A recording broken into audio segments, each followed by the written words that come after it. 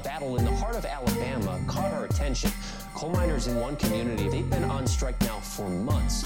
Working as long as 12 hours a day, 7 days a week, in some of the most dangerous conditions.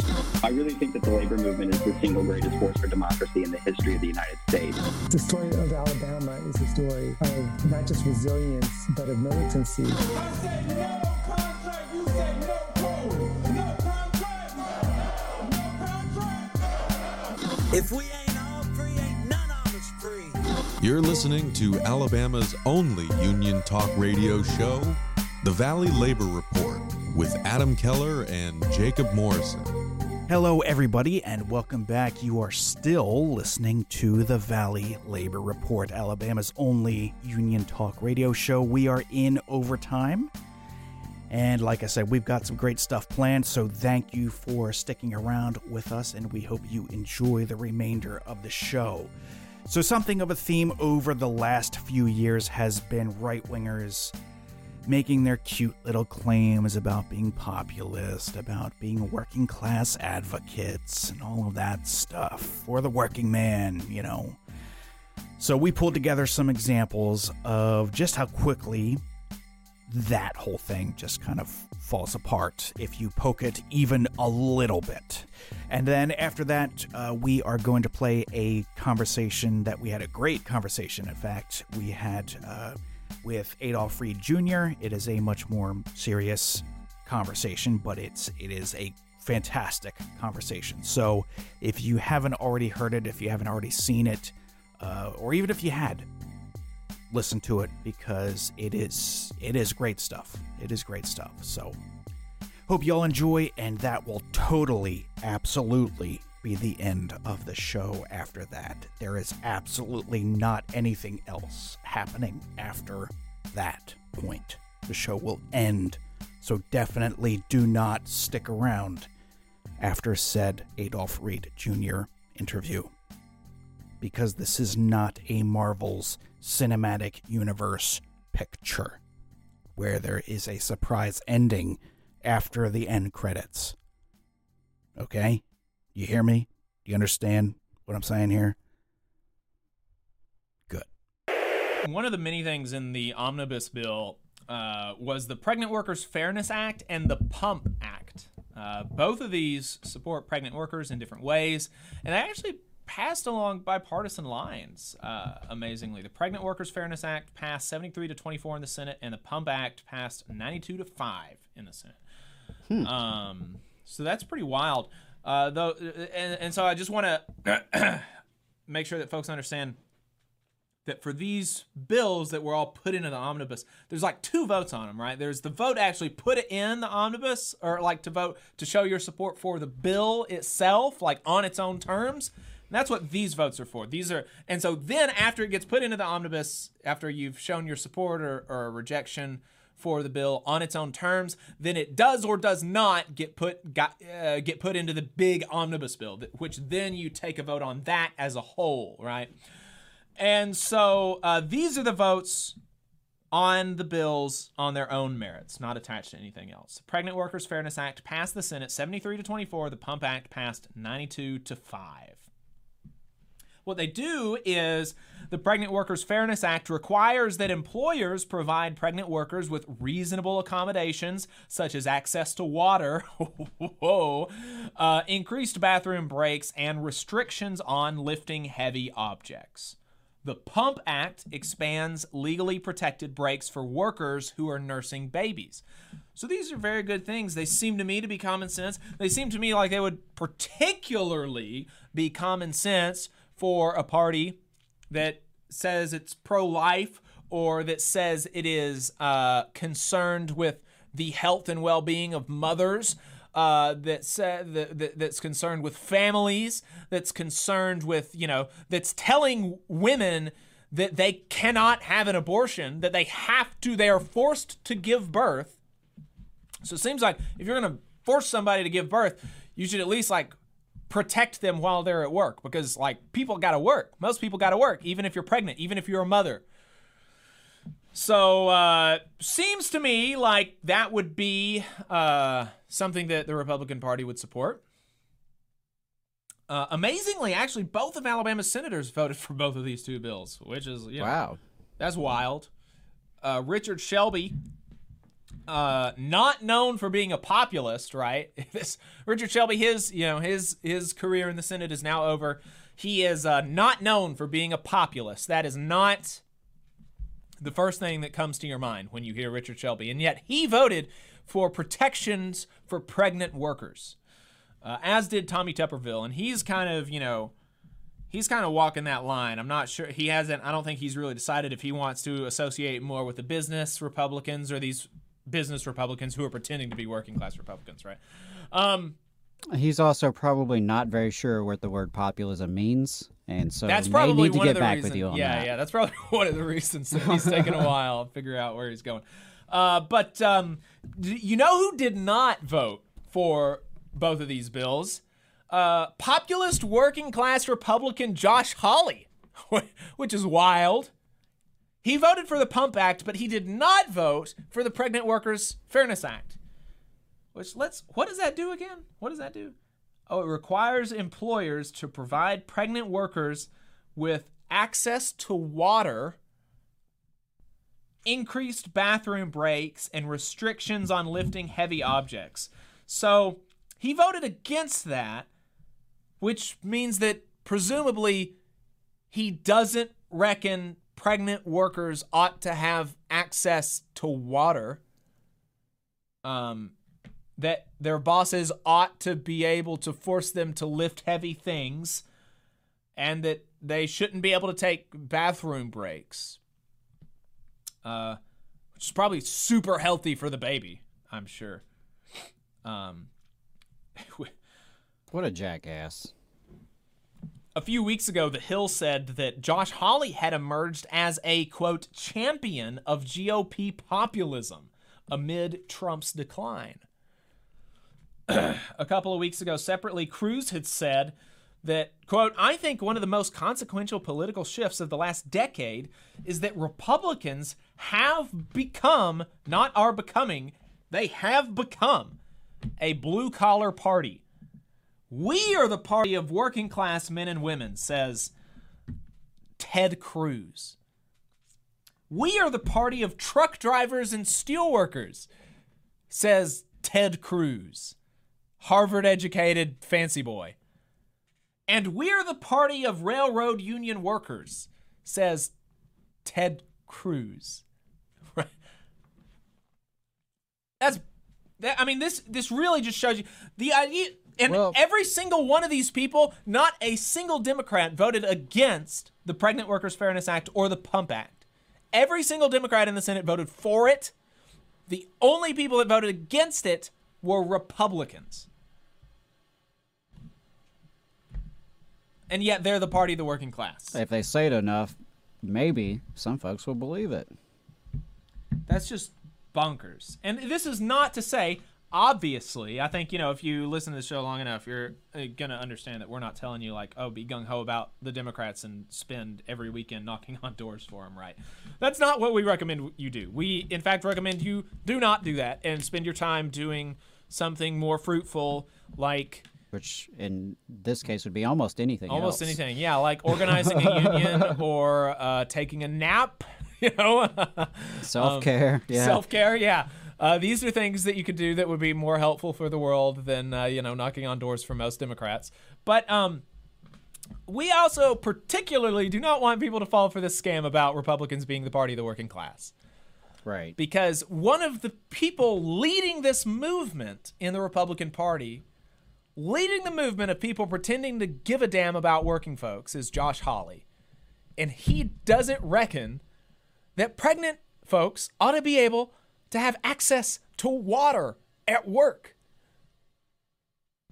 Like, what else do you say? That's bonkers.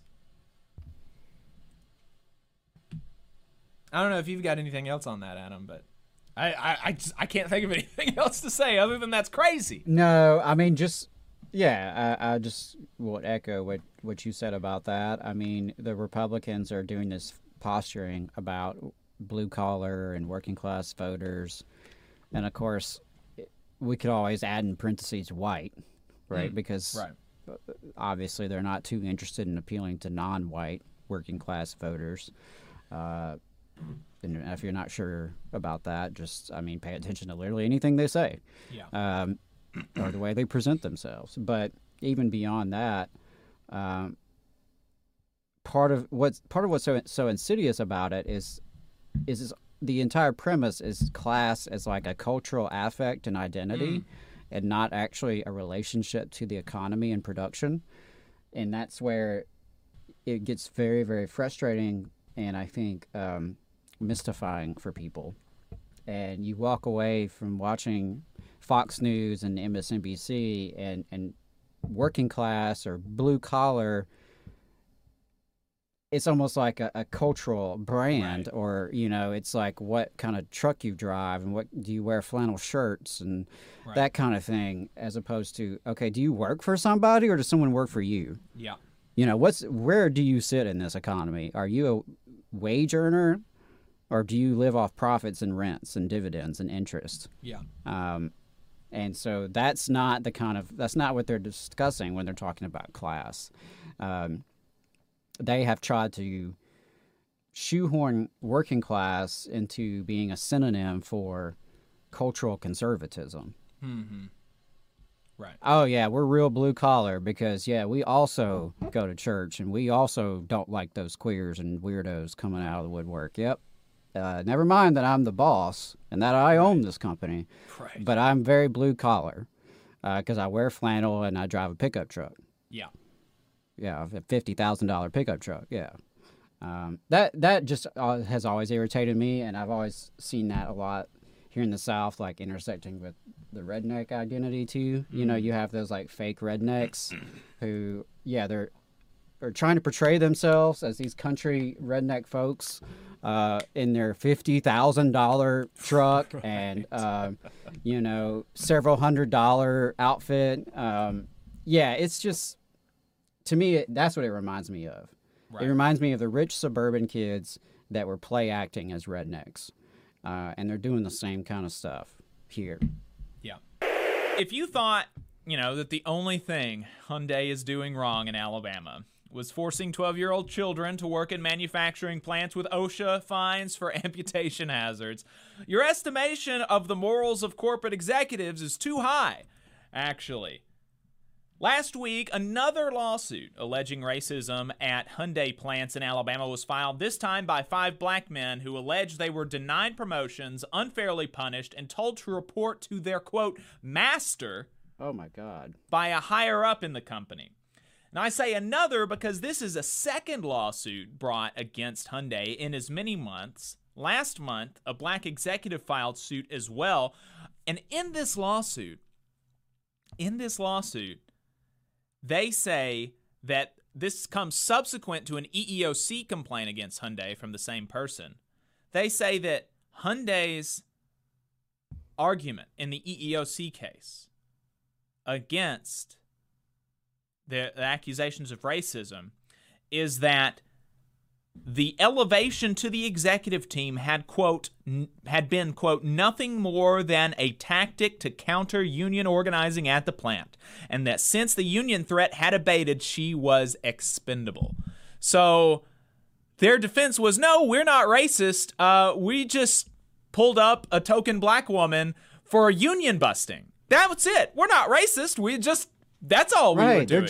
They're race neutral union busting, and it just so happens that black people are getting hurt by it, right? I'm sure it's all a big coincidence.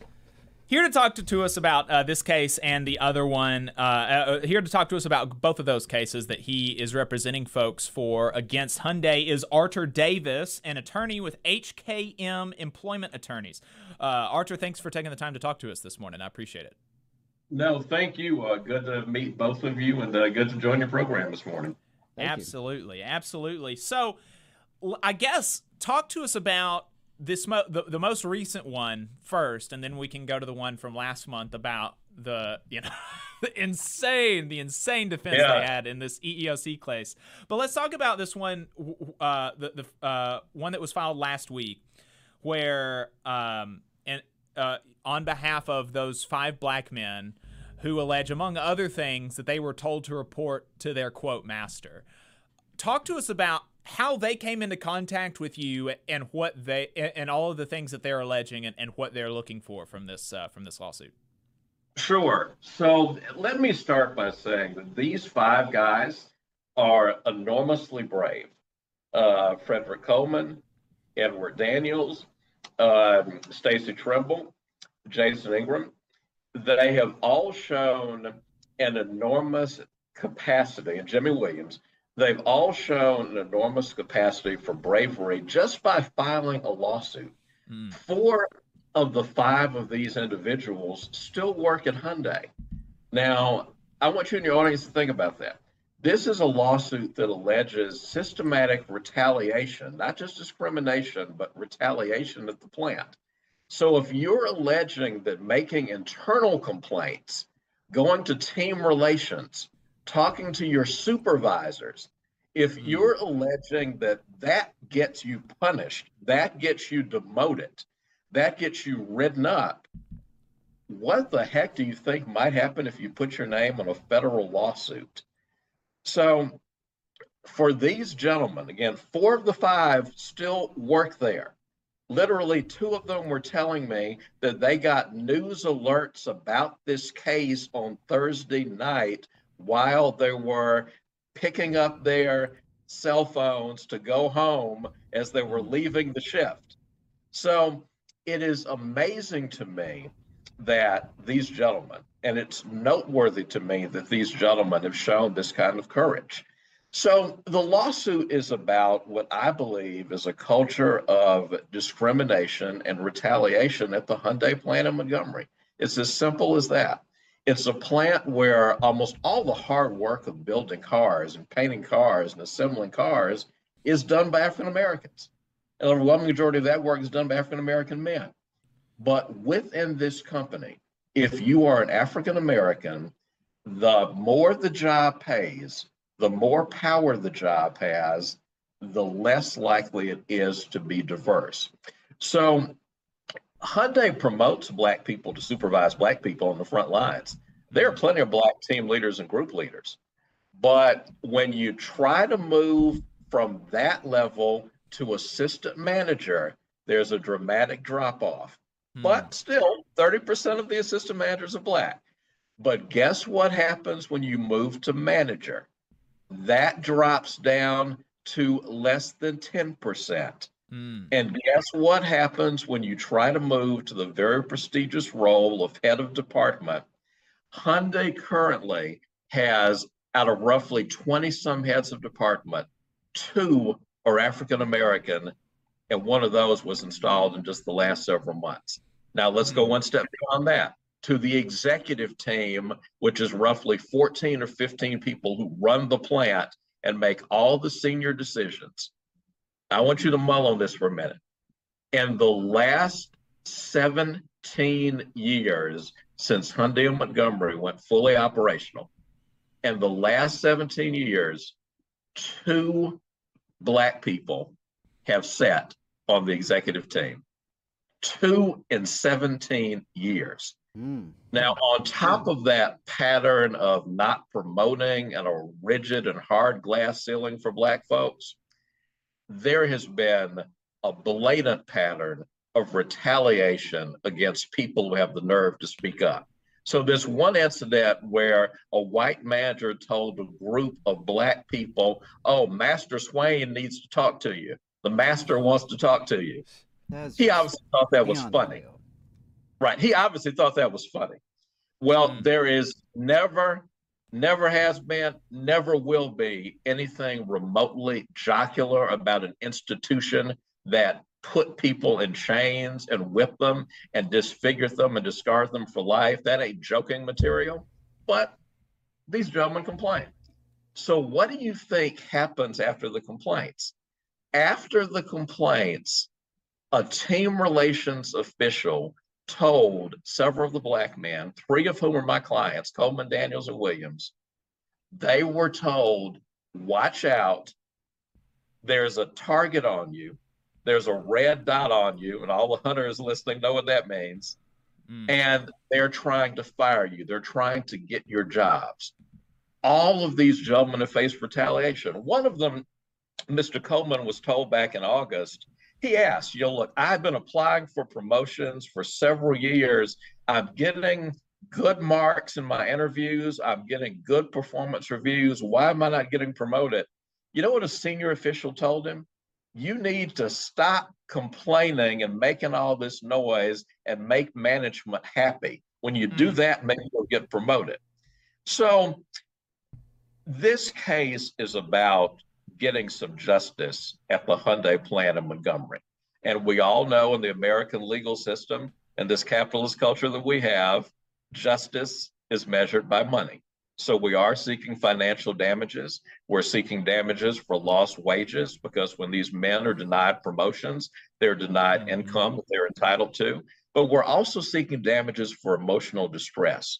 One of my clients, and I won't name which one, but it's mentioned in the lawsuit, one of my clients has literally had to take the last 2 months off at work because of the pressure that he's under and the anxiety that he's under, knowing that every day he goes to work, he feels there's a bullseye on him. Some people handle that. Some people, though, feel that stress and they feel that pressure, and that's wrong. And that's why the law awards compensatory damages. So we are looking forward to litigating this case. I'm working with a very talented lawyer, Ivy Best, who's one of the most brilliant young lawyers I've ever worked with. We look forward to litigating these cases and the case of Yvette Gilkey-Schufert that we filed a month ago. Yes, and I think you mentioned this earlier, but I just want to underscore how, even the team leads or the assistant managers you were talking about, there's 30% of black folks, or 30% of those positions are occupied by black folks. This is in a facility that is 85%. The workforce is 85% black, and so immediately when you go from the front lines to just 2 layers above, you're looking at like a third of the people that are actually doing the work are being promoted, and there's.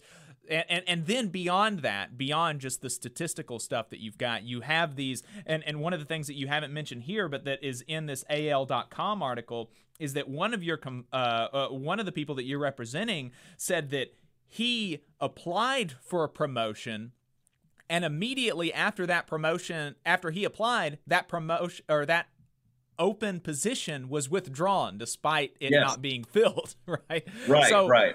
There's clear, we don't want, it's clear by the numbers, it's clear by the retaliation when you talk about discrimination happening, and it's clear by closing open positions that are not being filled when the only people that are applying is black folks. Let me put this in perspective.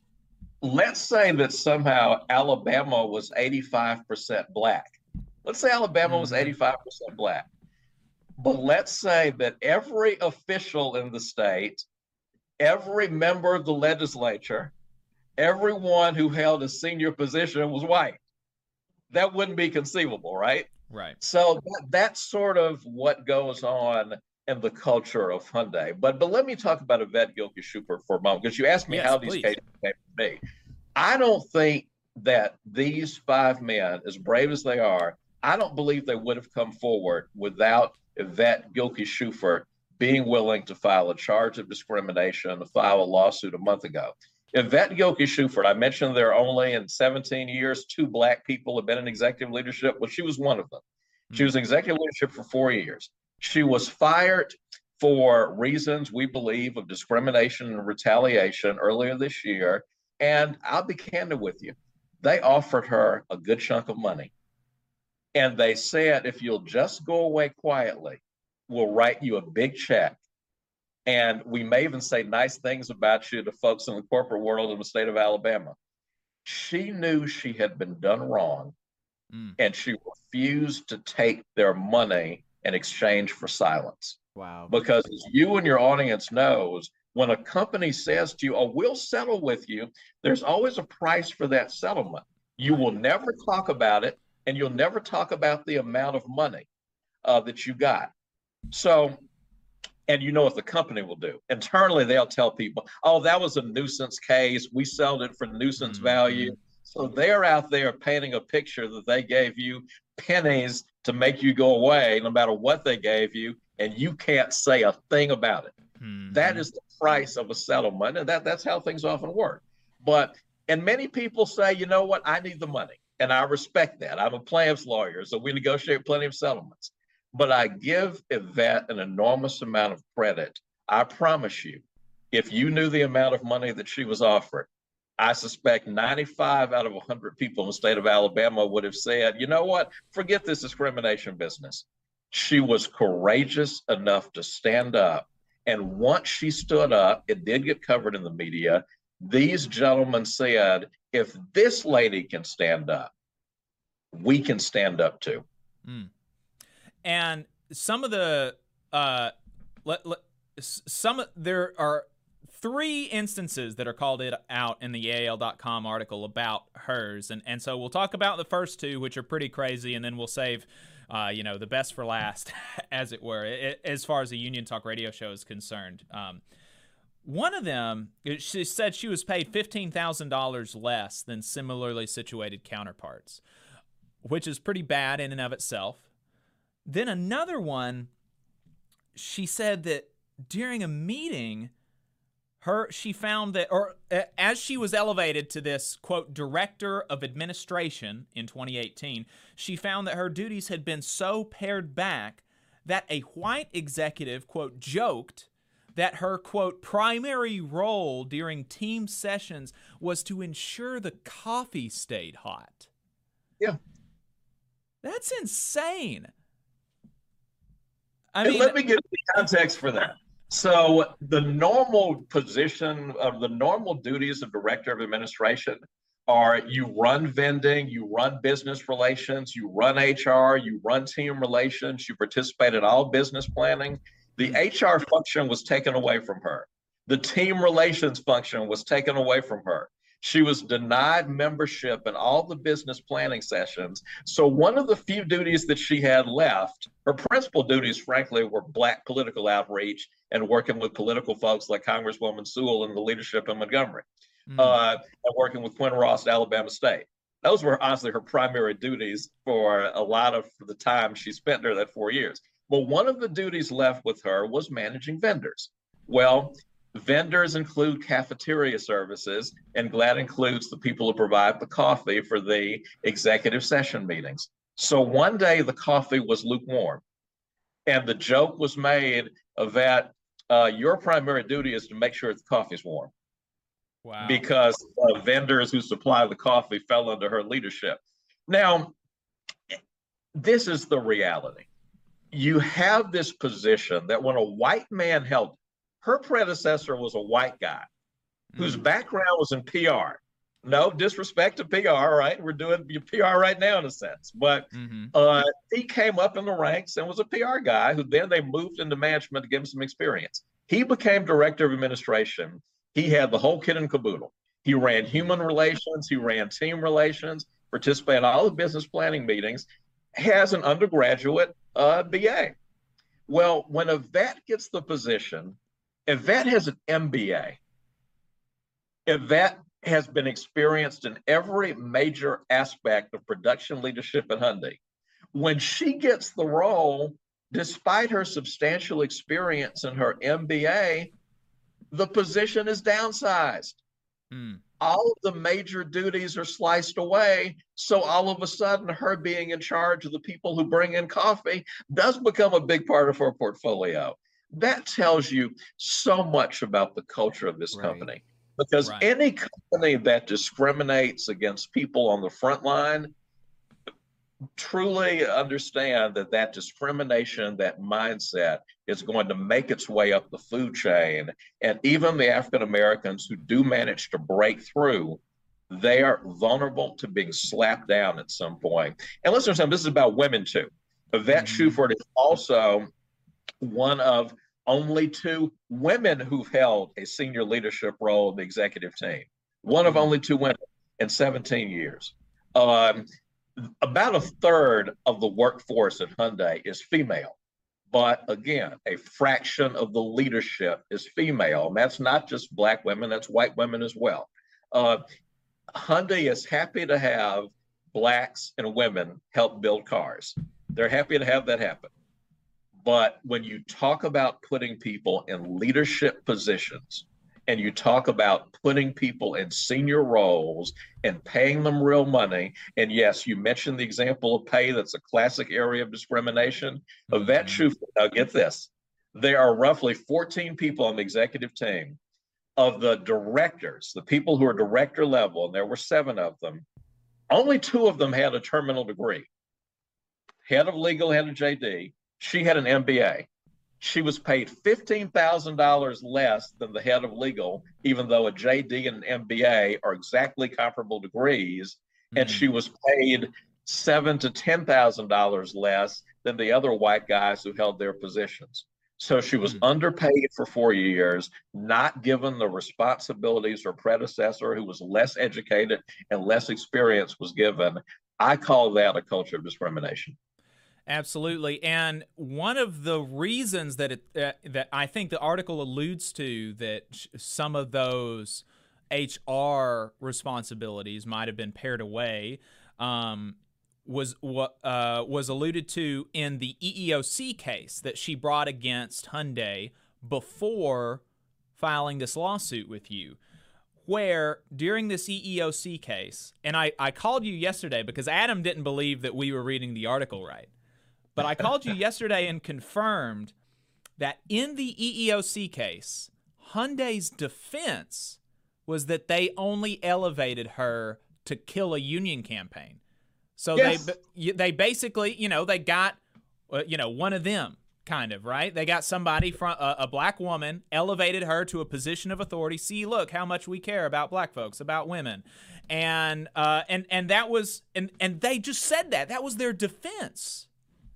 And so one of the things that was that I think I remember the article saying that they thought that there were people at the ground level that were maybe emboldened by her perhaps to bring discrimination complaints. And so that's maybe one of the reasons why they pared back some of the HR stuff, is because maybe she actually cared a little bit about the workers as an executive. And they were like, oh, no, we can't have that. Am I reading that right? You're reading it exactly right. And this was breathtaking to me as a lawyer. Normally, when companies file position statements with the EEOC, frankly, it's usually very generic. Literally, they spend the first 2 pages quoting from their HR manual.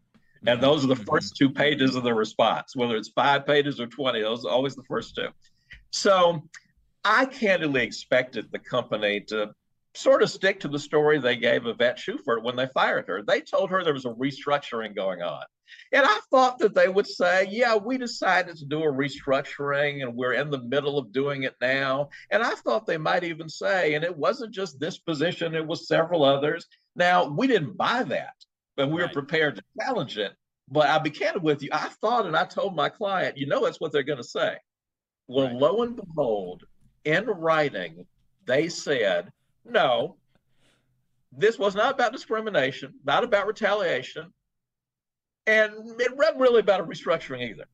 We put Yvette Gilkey Schufer in this position, quoting their position statement, because we felt that elevating her would counter union organizing that was going on at the plant.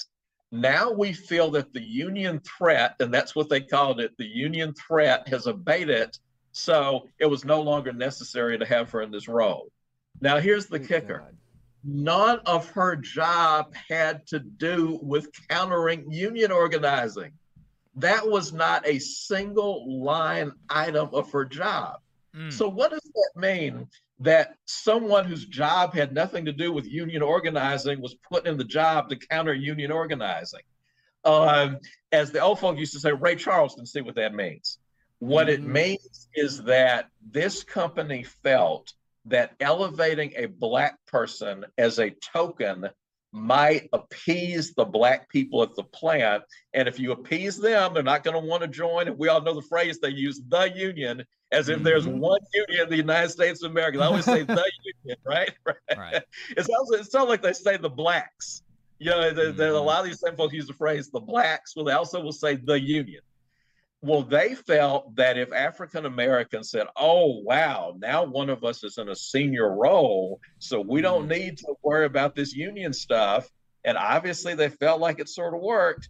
So they say in their position statement, which is an official government document, an official position of theirs now, they say that they concluded that the union threat had faded, so we no longer needed her in this position. You can't even wrap your hands around what that means. From a legal standpoint, it means that they have conceded that race was a motivating factor in their decision, and we dang sure pled and argued that. But from just a moral standpoint, instead of saying, we put this person in a job because we trusted them, if they had said, you know what, this person wasn't performing, they might be wrong, but we'd understand that defense. If they had said, well, we just concluded she wasn't doing the job she was hired to do. I told the vet, I at any given time have 40 to 50 cases. Hers might be the only case that I have where the company's defense is not in some way, shape, or form poor performance. And their position statement, they had not a negative word to say about her job performance. I can't tell you how rare that is. I've had clients who've had spotless records that they say, well, they had a good record, but they were late the 2 days before we fired them. They've been here for 5 years. They were late those 2 days. And you're sitting there saying, really? With Yvette, they don't even suggest there was a problem. That is so rare in these cases for them to admit no performance issues, no disciplinary issues, no infractions, but we just thought that we didn't need a token anymore, so goodbye. Wow. It's so egregious. It's a pretty shocking one. So it sounds like you're feeling pretty good about this one. Well, lawsuits take a long time, and I always tell my clients that cases can easily take 3 years to get to trial. Even if cases settle, that can often be a 1.5 to 2 year process. And I always tell my clients, if we go to a jury and we win, they're going to appeal. The appeal will last for another 1.5 years. So before you see money, it could be 5 years. These cases, and that's almost a whole separate program, it is shameless how long it takes cases to litigate in the American federal courts. But we feel confident that, first of all, these individuals deserve a champion. That's always my standard when I decide, do I bring a lawsuit? Does my client deserve a champion? And then do they have facts that are meritorious that can stand up in federal court? I'm not telling you, Jacob, anything you don't know. The federal judges in Alabama are overwhelmingly pro-business. They're overwhelmingly conservative. And they have the mindset, understand one thing about federal judges. It literally requires an act of Congress to fire them. They have to be impeached. So they often can't relate to the notion of somebody being fired. They can't relate to the notion of somebody being told, you've worked here for 19 years and now you have to go, as Yvette Schufert was told, because that can't happen to them. Right. No matter how they perform, no matter how many times they're reversed, that cannot happen to them.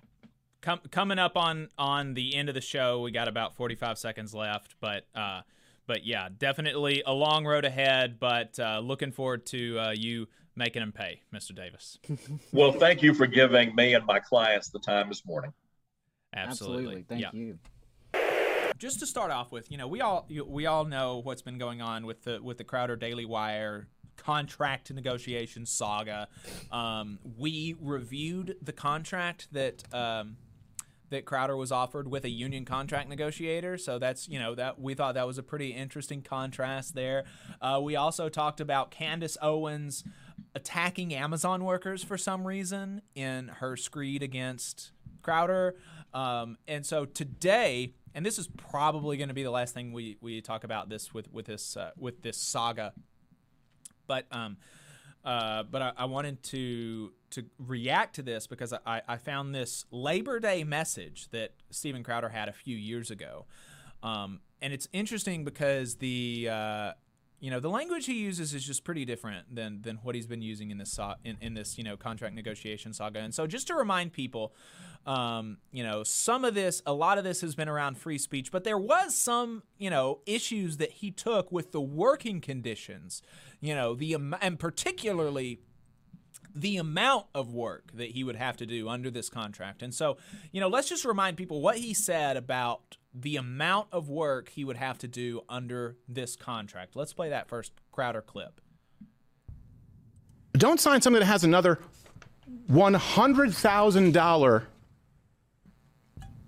daily penalty if it's not signed off on beforehand. You get hit by a car, you have a sick day, you could lose $100,000 a day. Hey, anyone wonder why there's burnout in this? Anyone wonder why you have kids come up and they leave and never to come back? You think if you had that kind of a penalty, you think if someone said, hey, we're going to penalize you $10,000 every day you miss coming into work, you think you'd be stressed? This is worse than the left. And so, look, he's really upset about not being able, about the idea that if he misses a day that he was scheduled to work, he would get a $100,000 penalty. Now, a $100,000 penalty, that's interesting. I wonder what that is relatively, right? Like if I got a $100,000 penalty, that would mean that I am having to pay my employer for missing a day of work, right? That would be unfair, okay? And so let's put that in context. The contract offer was for $50 million over 4 years. And so a $100,000 penalty for missing a scheduled day really doesn't seem that bad when you're talking about $50 million over 4 years.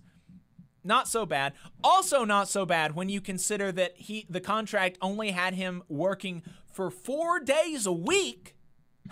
For 4 days a week, almost certain, working is producing 4 daily shows. One show every day, 4 days a week. That was the schedule. And so, obviously this isn't going to take him, 10 or 12 hours. These are not 4 10s or 4 12s. This is in all likelihood like 4 5s for somebody like him. Maybe some of the people on his production staff would be putting in 4 10s or something, but not Steven Crowder, right?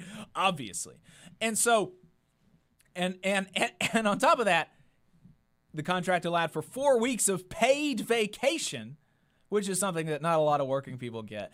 And so, he's talking about burnout because he has 4-day work weeks and a 4-week vacation.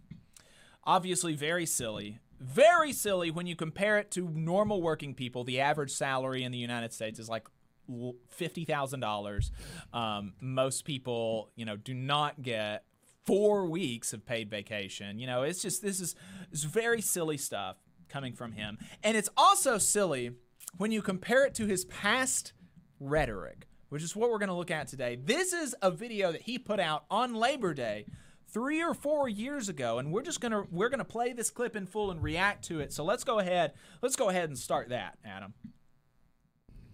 All right. Oh, hello there. Allow me to express an unpopular opinion for a moment, if I may. Labor Day, as a national holiday, is a scam, and I hate it. No, I'm not going to try and steal your get-out-of-work-free day. You can rest easy enjoying your barbecue and beer while your boss ultimately picks up the slack to keep your pay stubs coming in, all because some arbitrary holiday was marketed to celebrate the working class, and you now feel entitled to it. Okay, stop there. For picking so the man's here's pocket every first Monday of September. Hold on just a second. Seeing as I'm apparently the only one who knows. Ooh. He's going through all of this about like, oh, how bad it is that you have a day off, that you have a day off. For many people, it's unpaid, and for many people, actually, they're going to work today on Labor Day. Like a lot of people. I mean, what would you say, Adam, is the percentage of people that actually have to work on Labor Day? Like 50% of people, maybe? Yeah, that's a good question. That's I'd like lot. to know. I mean, because obviously you're talking about the service industry, healthcare industry. Yeah. Right. There's so many folks that do have to work on Labor Day. I hate everything about the way this looks. It grosses me out. I'm not sure what this look is about. Yeah. But Free, so Free here American he's- said Hugh Hefner. Yeah, that's a Right, good yeah. reference there. He's going for this Hugh Hefner look maybe, and his little rifle up there. Okay. So he's, the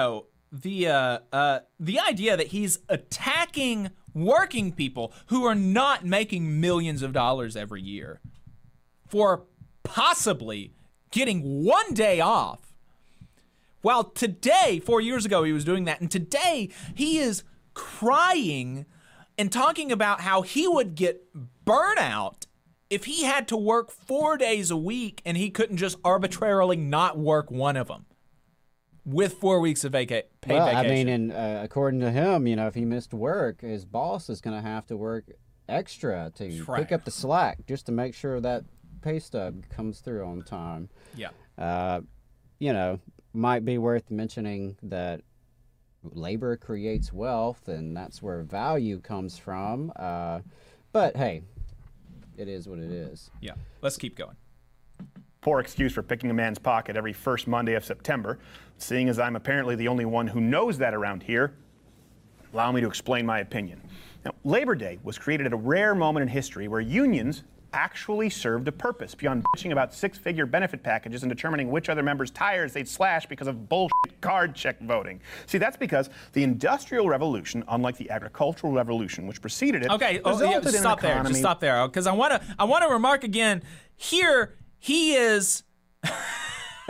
I mean, he's deriding union workers for. He said bitching about six-figure payment packages, while he today is bitching about seven-figure payment packages, which and just for the record, many union people do not make six figures. Probably most union workers do not make six-figure. And those who do, in most cases, do actually work for it. Hard work. Yes. Work that creates value for a capitalist, clearly, or they wouldn't be compensated as well as they are. I'm thinking about people who work in, manufacturing, people who do specialized trade work, hard work that required training, work that requires a level of skill and sacrifice, all of which are things I would not say about what would you call him? A content creator? Yeah. Right. And it's not to say there's not work that's put into that. We put work into, bringing the show to the airwaves every week, but come on now. Yeah. Oh, and actually Sid in the chat mentioned it's an 8-figure paycheck that he's bitching about. Not even a 7-figure. He's in the tens of millions of dollars that he was bitching about. And also Free American in the chat says, wasn't September chosen to get Labor Day away from May Day? And that's the actual factual thing, right? Is that Labor Day was chosen to be in September to get it away from the real actual radical militant history of labor in the United States and globally. Let's continue. With a select few people at the top, and then a manual labor class in the factories who were working very long hours just to squeak out a living, sometimes 12 hours a day, 7 days a week. Pause it! That's happening today! Today in union workplaces and in non-union workplaces, but that's what we've been talking about with this paper mill. And so, yes, some of these people get paid six figures, but they're working 6 to 7 days a week, 10, 12, 16 hours a day. Same thing with the coal mines, same thing with these Kellogg's workers.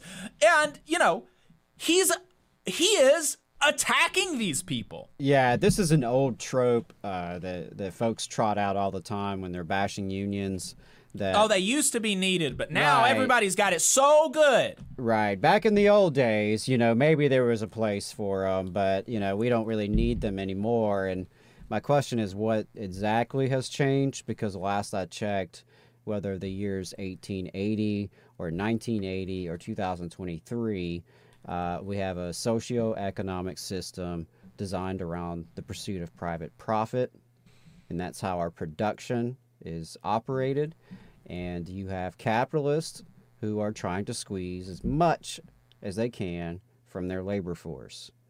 And the fact that there are some differences now between now and the Industrial Revolution is a testament to the struggle and the victories of working class people coming together to extract concessions from the boss and from the state. It's a pitiful argument because, as you point out, anything that happened back then, just about you could point to today, whether that's the continued existence of child labor, the continued overwork of folks, the continued poverty of folks, the continued inequality. In fact, the inequality now rivals that of the Gilded Age. I'll party foul. Yeah. That was an actual moment in history, unlike the fabricated one today from entitled leftist socialists who bitch that the American dream is more out of reach than ever because they might have to work a double shift at their retail job to pay off their gender studies degree that they think the taxpayer should ultimately subsidize. Also, notice that I said manual. It is more difficult to work a double shift at a retail place than to do whatever it is that Steven Crowder is doing right here that he's going to be making 8 figures for. Okay. Yeah, and also statistically, the American dream is very much dead for a large number of people in this country, and it's not because of a gender studies degree. Yeah. Okay. Right. If you're not also sure about that, right. Just look into social mobility in this country. Also look at who holds student debt. The majority, the largest single degree holders. The largest percentage of union of college debt is held by nurses. So, yeah. Laborers and not working class. Because the idea that someone who owns that factory, or today someone who owns a business or happens to be an independent contractor, is not working is absurd, insulting, and ironically, anti-intellectual. Think about it. The only difference between a lawyer, a doctor, an investor, or independent business owner, and the working class, as is the current nomenclature, is that the former simply work with their minds instead of their bodies. Does that mean that their work is any less valuable? I thought the left had the corner on intelligentsia. Or does that only apply to modern humanities majors who posit theories and philosophies that needn't yield results in the real world? But hey, okay, we can just stop for there just really quickly. I don't know what he's talking about, the modern nomenclature of working class, but the distinction between the working class and the owning class is whether or not you work to make a living, right? Whether you work with your brain or your hands or whatever, if your subsistence comes from wages you receive for hours you sell, hours of your time that you sell to a business, you are a worker. You are a worker. You're in the working class. The thing that makes you not in the working class is if your money comes from owning. So small business owners, they might perform labor. Some of their work might come from labor time, wages and things like this. But but also some of their money comes from profits, just from owning. And the larger your business, the more that percentage of income creates for you. And this, that's the distinction. Whether or not your money comes from owning or working, that's the distinction.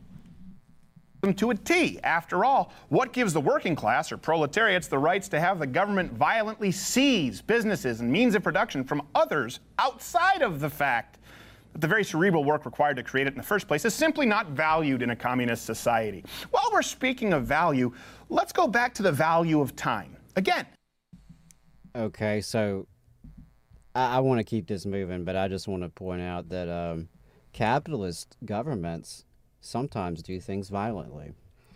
I'll just leave it at that. Today, most Americans are horrified to learn that in the time of the Industrial Revolution, many people were working 12-hour days without breaks. Because in the age of today, the average 34-hour work week, who would ever consider putting themselves through that? And that's where we come full circle. Today, while you enjoy your melanoma and corn beer, there are still plenty of people who work those kinds of hours without the benefit of a labor union. They're called business owners. Okay, all right, yeah. No, I'm sorry, but no, that doesn't count. I thought for a second there he was about to say something real, that, there are people who are working their ass off and they don't have labor unions. And maybe agricultural workers. That's exactly who came to my mind. People who are sun up to sundown, picking crops in the heat, in the cold. That disturbs me, but I'm gonna keep it going. People you'll inevitably find time to vilify today between your hot dog eating contest and waking up in a boozy puddle of your own filth on some stranger's lawn. Because, well, also, that sounds a lot like projection. Yeah, I have never once had a Labor Day like that. I've never once had a Labor Day like, and it's also worth mentioning the average 34-hour week. I don't know where he gets that from, but it's also. I would be more than happy though for us to reduce the full-time work week to 34 or 30 hours or lower. But I don't know where he's getting that either. We've got a lot of discussion in the chat that there's a video clip of him getting punched by a union guy. Please send that to us. I would love to see that today. Oh, have you not seen that? I don't think I have. Really? I stay away. Oh, dude, I don't see. You know more about these creeps than I do. I don't. Dude. I purposely try not to know who these people are. It's big. I'd need to see that video. You were taking the day off to play drunken lawn darts.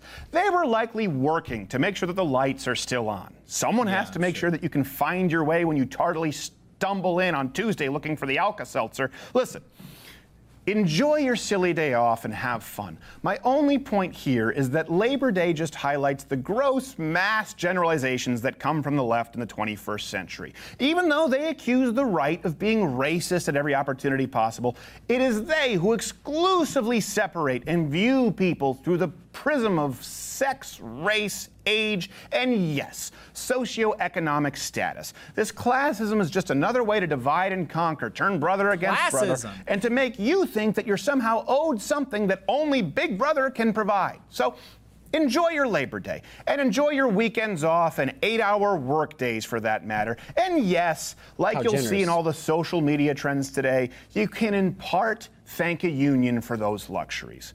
Just know that they're afforded to you because of someone who enjoys none of them. Someone who doesn't have a standard weekend and has likely gone years of working tireless hours and borrowing money just to make payroll. So, okay, for your time off, benefits, and silly little end of summer holiday, thank a union. As for your job and the ability to provide for you and yours, thank a business owner. Yeah, that's pretty amazing. Jesus Christ. I mean, it's just absolutely wild to believe that, that describes the majority of business owners, that this is like an accurate depiction of, the owning class as just these workaholics. Right. It's absurd. There's basically a handful of families that control almost all the wealth in this country. Right. And you want me to feel bad for them. Yeah. There's a lot of terms we could use for a person like that. And the idea that he used classism to describe antagonism towards the owning class, Class struggle is a reality. Whether you want to name it, whether you want to talk about it, it's just a reality of a society in which there's hierarchy and unequal distribution of wealth and power.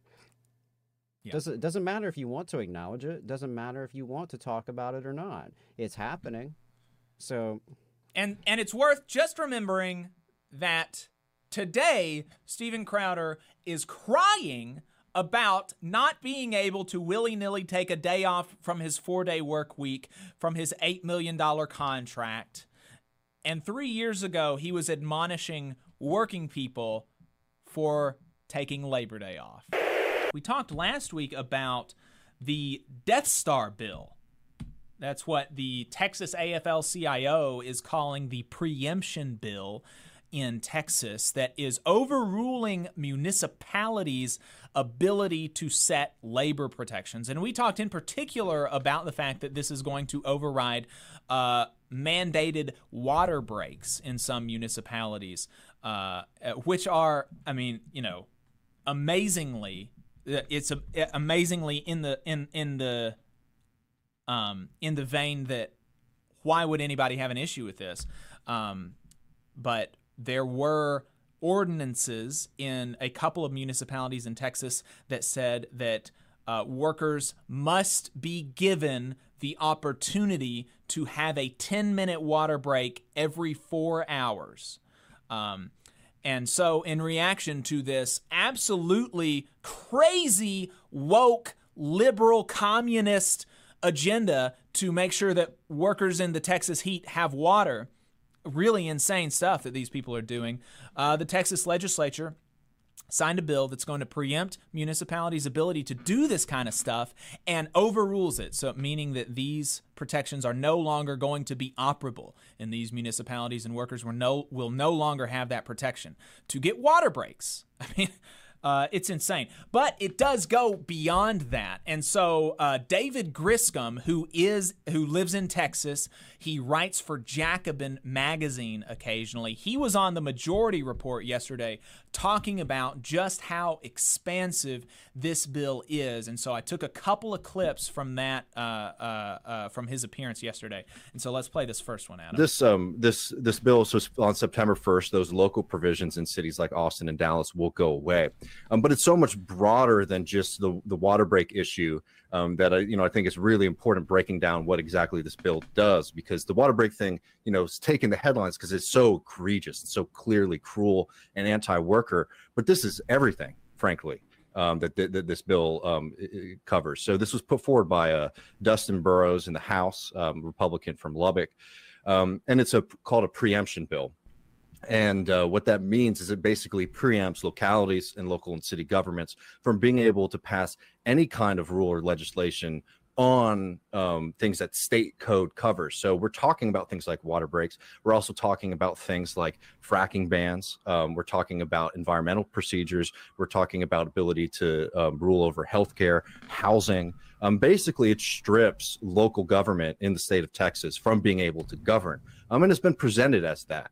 Dustin Burrows was being interviewed by this right-wing organization, and he said it's really a stay in your lane bill. And a lot of these local politicians will be happy because it means that the only thing that they're really going to have to be worried about doing is filling potholes and not having to answer big questions about governance. And right, absolutely, I totally agree.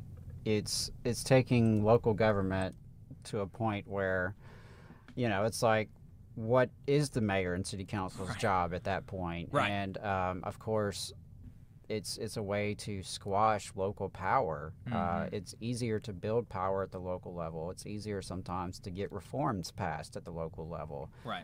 Especially in a state like Texas or a state like Alabama, where the state legislature is so tilted to the far right, and thanks to gerrymandering and various other reasons, they have a super majority. I'm not sure if they have a super majority in Texas, in the Texas legislature, but obviously in Alabama they do. The Republicans have a super majority here in our legislature, and so for all those reasons, people try to make their lives better at the local level. They try to work within their local communities, and obviously that's a problem for Republicans in the state government there in Texas and in Alabama. Yeah, and he expanded on some of the motivations for this kind of stuff. Let's play this second clip from him. But if you look at the actual opinion on a lot of these hot button issues of Texans, the way that the Republican Party is governing is not in line with these things at all. So the only opportunity that Texans have to maybe push for a more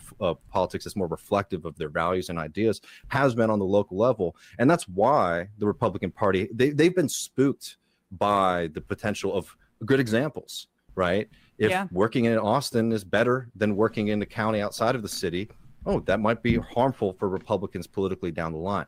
So this is an attempt not only to deny democracy, but also a response to a threat that they've been feeling, that if you can have more progressive politicians and policies in the major cities in the state, that might be threatening to their political power and legitimacy. I mean, and I feel like they might have lifted this a little bit from what is happening in Mississippi. I don't know if you followed that, but where the state legislature essentially has disempowered Jackson from doing a lot of things on a local city level, and is overriding the ability of cities and parts of their state that are more diverse, more non-white people, maybe more of organizing action happening in those areas, and attempting to cut their legs off from under them it is the definition of big government that they're supposedly hateful towards, but it's and it also, to return to your point about disempowerment, how disempowering is this, where you feel like you can't get involved on a local level in your city and try to advocate for positions that are going to help you, and that you're electing politicians that are supposedly representing you, but they don't have the ability to do so because of what Abbott and the Republicans on the state level are trying to do. I think those are really good points about that. You know, being scared by the potential of good examples is definitely that's a prime reason for overriding local control. And but of course, this bill does not take away the municipality's ability to give tax breaks to companies to try to attract them to their municipality. It only inhibits their ability to protect the workers that are going to be actually doing the labor for the companies that they're going to try to bring there. And Emma's definitely right that this is not just isolated to Texas. She mentioned Mississippi, and we can hop over to the next state, to Alabama, to talk about the exact same kind of thing. Birmingham passed a minimum wage increase to $10.10 an hour. I think, probably, when was that, Adam? Almost a decade ago? Now that you say it, it was back in 2015, maybe. Jeez. 2016, somewhere in that range, when we were doing that organizing. Yeah, so it's but Birmingham passed it before the organizing really took off here in Huntsville. Right, yeah. Birmingham led the way, and there was a raise the wage movement there in Birmingham. They were able to push and get the city council and the mayor at the time to agree to raise the wage in Birmingham. And raise the wage campaigns took off across the state, and I was involved a little bit with the one here in Huntsville. And it felt like as soon as we were getting some momentum, as they pointed out earlier in the clip, they cut the legs out from underneath us. And banned cities from even having the ability to do such a thing.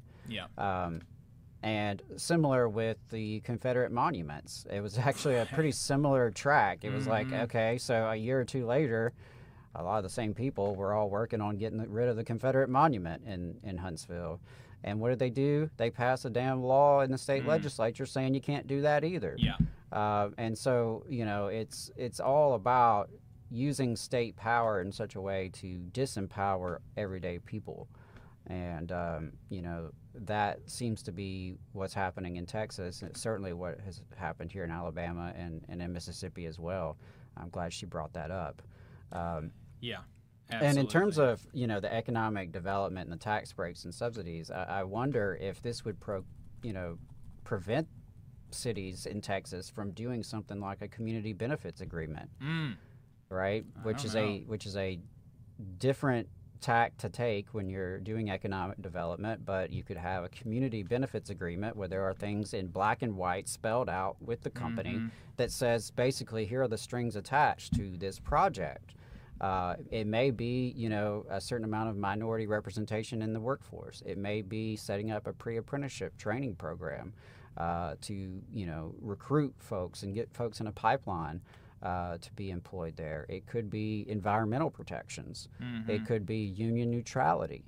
These are all things that could be in a community benefits agreement, and these are all options that local government could pursue if they wanted to in economic development, to say, hey, if we're going to give you a tax break or a subsidy or write you a check, as they sometimes do, here's some ways we're going to protect the community to ensure we're not just doing another corporate handout. And I worry if this bill in Texas would actually take that option off the table for local government. Yeah, I don't know. It could. It very well could. And so, David opens his segment with saying that he likes to try to write about these issues in a way that explains how people can win, and so he wrapped up with a very similar message, I think, to what we promote on our show, which is which is why we're such big fans of David. David's great. That it's not hopeless just because you can't pass ordinances in your city. That doesn't mean that you can't get water breaks. And so let's listen to how David wraps up. Okay, if the politics is blocked right now, it means that the fight has to go into labor. And just because these things are blocked on the state level doesn't mean on the political level doesn't mean you can't win these things in contracts. So for Texans listening to this means it is critical that you support the institutions like the Teamsters who are fighting for things like air conditioning and better protections for themselves, support the nurses who are on strike here at Ascension, and recognize that even though the Republicans might be able to control the legislature and the state government, the vast wealth that is created in the state is created by the work of millions of Texans, and recognizing that you have a lot more leverage than you are told. Utilizing that to fight for yourself and your neighbors and your coworkers is the only way we're going to be able to get out of this kind of crisis. So no time for despair. It's time to get to work. Yeah, absolutely agree. Yeah, and I can't think of anything else to say on that. So that's as good a way to end that segment as any. We've got a great show for you today, folks. We're really excited about it. Yeah, absolutely. I'm definitely excited to have Professor Adolph Reed Jr. on the show. I know he is a controversial guest, apparently, I'm hearing, but I, for one, really appreciate him being on the show. And as we get ready to bring him on, I did want to take a moment to share the description of his latest book, The South, Jim Crow and Its Afterlives, just to sort of ground the conversation and to let folks know about this book, which I was a big fan of. So, the last generation of Americans with the living memory of Jim Crow will soon disappear. They leave behind a collective memory of segregation shaped increasingly by its horrors and heroic defeat, but not a nuanced understanding of everyday life in Jim Crow America. In the South, Adolph L. Reed Jr., New Orleans, political scientist, and according to Cornel West, the greatest democratic theorist of his generation, takes up the urgent task of recounting the granular realities of life in the last decades of the Jim Crow South. Reed illuminates the multifaceted structures of the segregationist order. Thanks to his personal history and political acumen, we see America's apartheid system from the ground up, not just its legal framework or systems of power, but the way these systems structured the day-to-day interactions, lives, and ambitions of ordinary working people. The South unravels the personal and political dimensions of the Jim Crow order, revealing the sources and objectives of this unstable regime, its contradictions and weaknesses, and the social order that would replace it. The South is more than a memoir or a history. Filled with analysis and fascinating firsthand accounts, the book is required reading for anyone seeking a deeper understanding of America's second peculiar institution and the future created in its wake. So, Professor Reed, welcome to the show. Thank you so much for being here. Oh, well, good morning, brothers, and thanks so much for having me. It's a real pleasure. I got to tell you, I had to pause for a second. It's ridiculous to make sure that we aren't in the same time zone. And then I just you remembered all those years of driving through LaGrange, Georgia, on I-85, going from Atlanta to New Orleans, and I was reassured. Oh yeah, absolutely, absolutely. Yeah. So some folks listening, I'm sure, are familiar with your work, but some not so much. You've had a long career studying and advocating for the working class. So could you introduce yourself and just talk a little bit about your work over the years, and in particular, why you have spent so much of your time studying the working class? Well, yeah, thanks a lot. Yeah, I'm not sure where to begin, although I was forewarned and had time to think about it. But I'll say this, I lived through, I was born in 1947, which is pertinent. And I lived just about full time in the South from about a year after the Brown decision till the end of the 1970s, so near the end of the first year of the Reagan administration. And I lived between Arkansas, Louisiana, North Carolina, and Georgia, and worked a lot in South Carolina during that same period. So my personal biography, I guess, covers most of what's now called the Deep South. And I grew up during the period, the last decades of the Jim Crow order, when it had begun to unravel both internally and in response to external pressures. though none of us at the time realized that it was unraveling, or at least very few people did, and I certainly wasn't one of them. Why I've been interested in the working class? Well, I mean,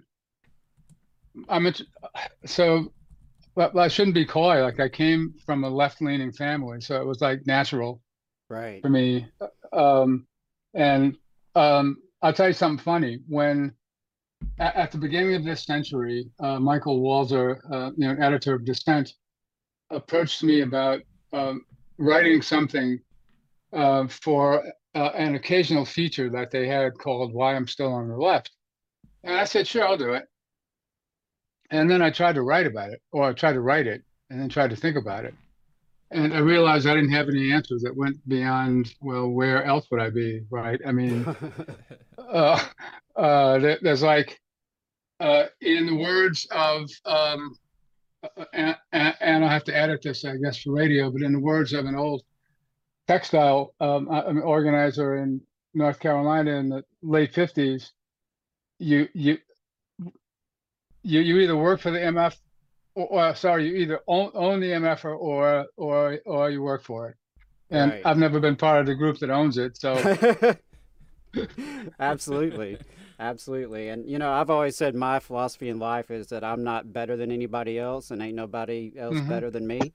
And that's just sort of my approach. And I think that really, is something that resonates in your work as well. And before we get into the book and some of the themes there, I did want to start with labor issues, since we are a union radio show.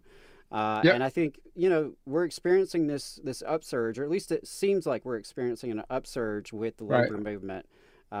We've got new industries like breaking into Amazon and Starbucks, record public approval of unions, and we've gotten some militant reformers elected to office in the UAW, the Teamsters, the reform movements elsewhere. So what do you make of this current moment for labor? Well, yeah, it's an important question, obviously. I mean, look, I know there's some people out there who think that I don't want anybody ever to be happy. Right?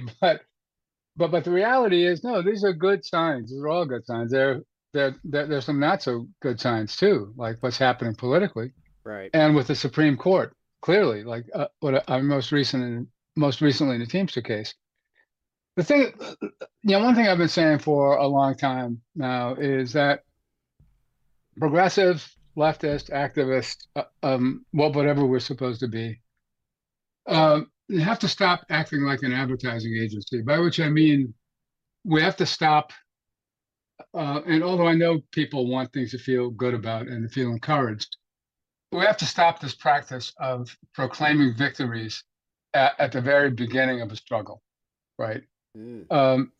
And all these signs that you mentioned and others are good and hopeful signs. But the thing about the historic significance of something is that it can only be determined by the passage of history itself, or playing out of the history itself, right? So they're good possibilities, they're important possibilities, and we should be encouraged by them as little openings that we can maybe build on and eventually get to building the thing that we actually need to turn the country around.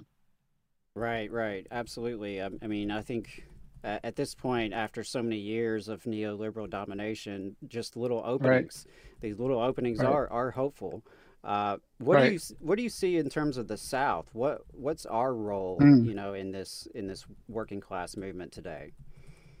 Well, that's also very interesting. As you know, I mean, there are groups that have been calling for organizing the South for a long time. I mean, from one perspective or another, going back to Operation Dixie at the end of World War II, but more recently from groups like Black Workers for Justice and the Southern Workers Assembly now, which is an interesting formation to pay attention to, right? And it's certainly been the case that if we can crack that nut, right, then we're in good shape. Like if you want to add to the list of little victories along the way, and this is kind of tooting our own horn, but we in the Labor Party actually won a ballot line for a South Carolina Labor Party in 2006. And we did it by gathering more than 16,000 signatures of registered voters in the state who signed a petition calling on the Secretary of State to recognize a Labor Party. And we worked mainly at flea markets and other places where working class people congregated. Right, there's no point going to the country clubs or whatever. Yeah. Right. But what we heard from a lot of people, right, without regard to age, gender, or race, was that they thought it was about time that there was some group trying to make a political expression, an official political expression in South Carolina that focused on the things that working people are really concerned about in their daily lives: jobs, healthcare, housing, education, and so forth. And that's the big thing, right? Right. That's the big point for us. Or for us all to recognize, like in the South. And I mean, these days, since I retired, actually a little before I retired, I've been kind of splitting my time between Philadelphia and New Orleans. So I spent a lot more time paying attention to Louisiana politics on a daily basis than I have in a long time. And one of the things I've noticed is that in the same way that race worked for the planter, merchant, investor class at the end of the 19th century to drive a wedge between black and white workers, right? And race combined with violence and intimidation and brutality, right? It kind of does the same thing now, but in different ways. I mean, obviously, a lot of the so-called culture war stuff, does that work, and I'm often given the sense that it feels a little bit now like what it must have felt like to be alive in 1895, watching this shell game, right? That the ruling class, there I call them by their right name, is trying to run on all the rest of us, but with this inflammatory rhetoric. 1895 was the N-word. Now it's kind of subtly the N-word, but it's also stuff like, I don't know, the pedophile, cannibal, transgender, or school librarian. Professor Reed, one word that we heard last week from one of Alabama's senators is inner city school teacher. Oh, wow. There you go. Yeah, bingo. And by the way, like, it's kind of interesting. Your listeners might find it interesting to reflect on this. Just when did school teachers go from being highly respected, right, and appreciated, to being demons, right? Right. That didn't happen overnight. It feels like it did, but it was also the product of a long stealth campaign, and maybe not so stealth, right? With fat corporate interests who want to destroy government and public goods, cultivating politicians like your former failed Auburn football coach and others to push against this line over and over and over and over. Gordon Lafer's book, The 1% Solution, which is the study of these corporate front organizations and their moves state by state to try to poison the well of collective goods, is a must-reading for everybody who is interested in these matters. But on the South in particular, right? Like I've said, I think I say this in the book too, that people often talk about what makes the South different from the rest of the country. Why is the labor movement weak in the South? And they talk all kinds of smack about Southern culture and this, that, and the other, and natural Southern conservatism.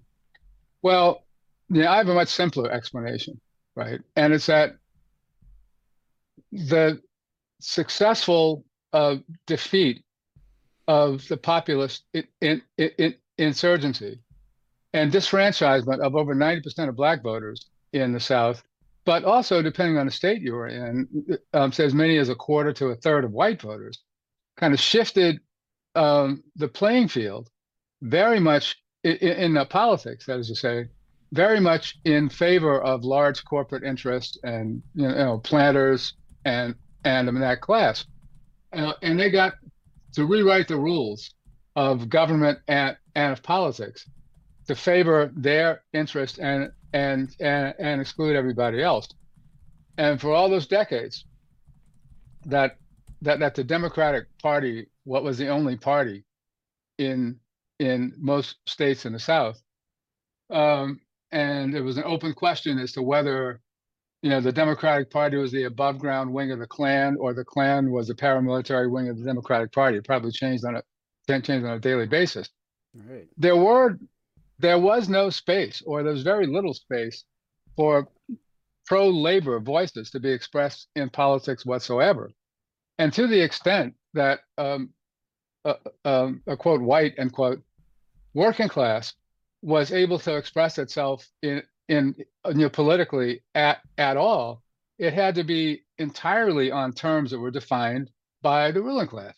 And that wasn't the case in many states outside the South, like in the industrial Midwest and in the Northeast, right? There were very few. They were very, very rare. Like the one that comes to mind is Mayor Fitzpatrick in New Orleans, who was mayor when the successful 1892 general strike happened, who fought for the workers. And by the way, it was an interracial strike, and succeeded. But he stood with the workers against the business community and the police and the state militia and the governor, who tried to break the strike with racist rhetoric, basically. But there was very little of that in the region. So when you think about 1929 and the great textile uprising of 1934, there were no local officials there who weren't on the side of the mill owners, for instance, right? So like there was no space for pro-labor sentiment to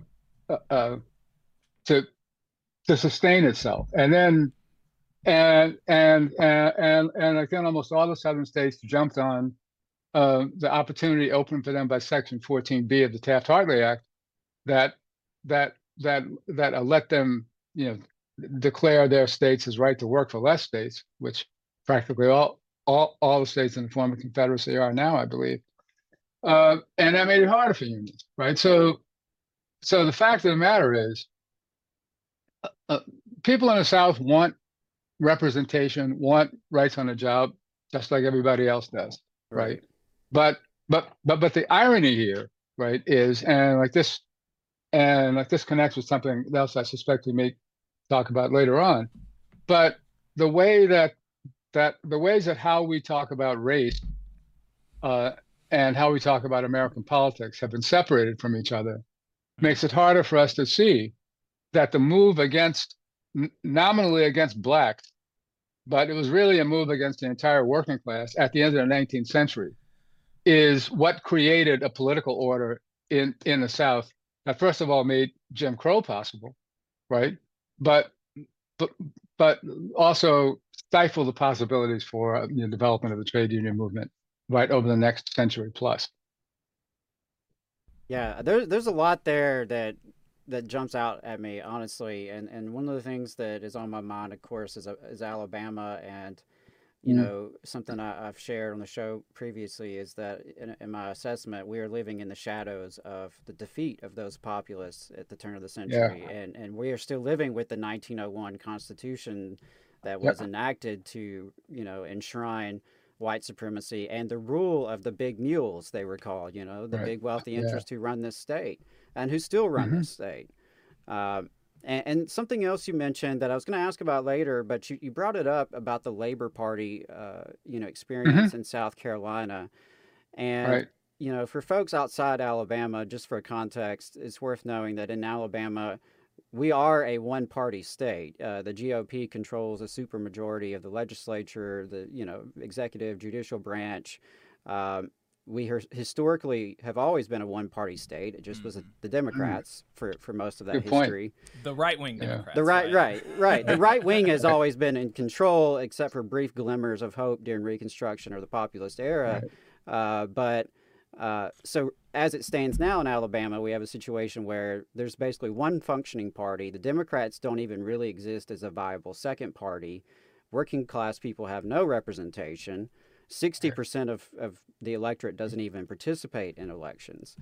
And I'm just wondering, what those of us in Alabama could maybe learn from the Labor Party experience, that the national experience in the 90s, as well as the Labor Party experience in South Carolina. If there's anything there that, maybe we need to borrow from here in this current moment.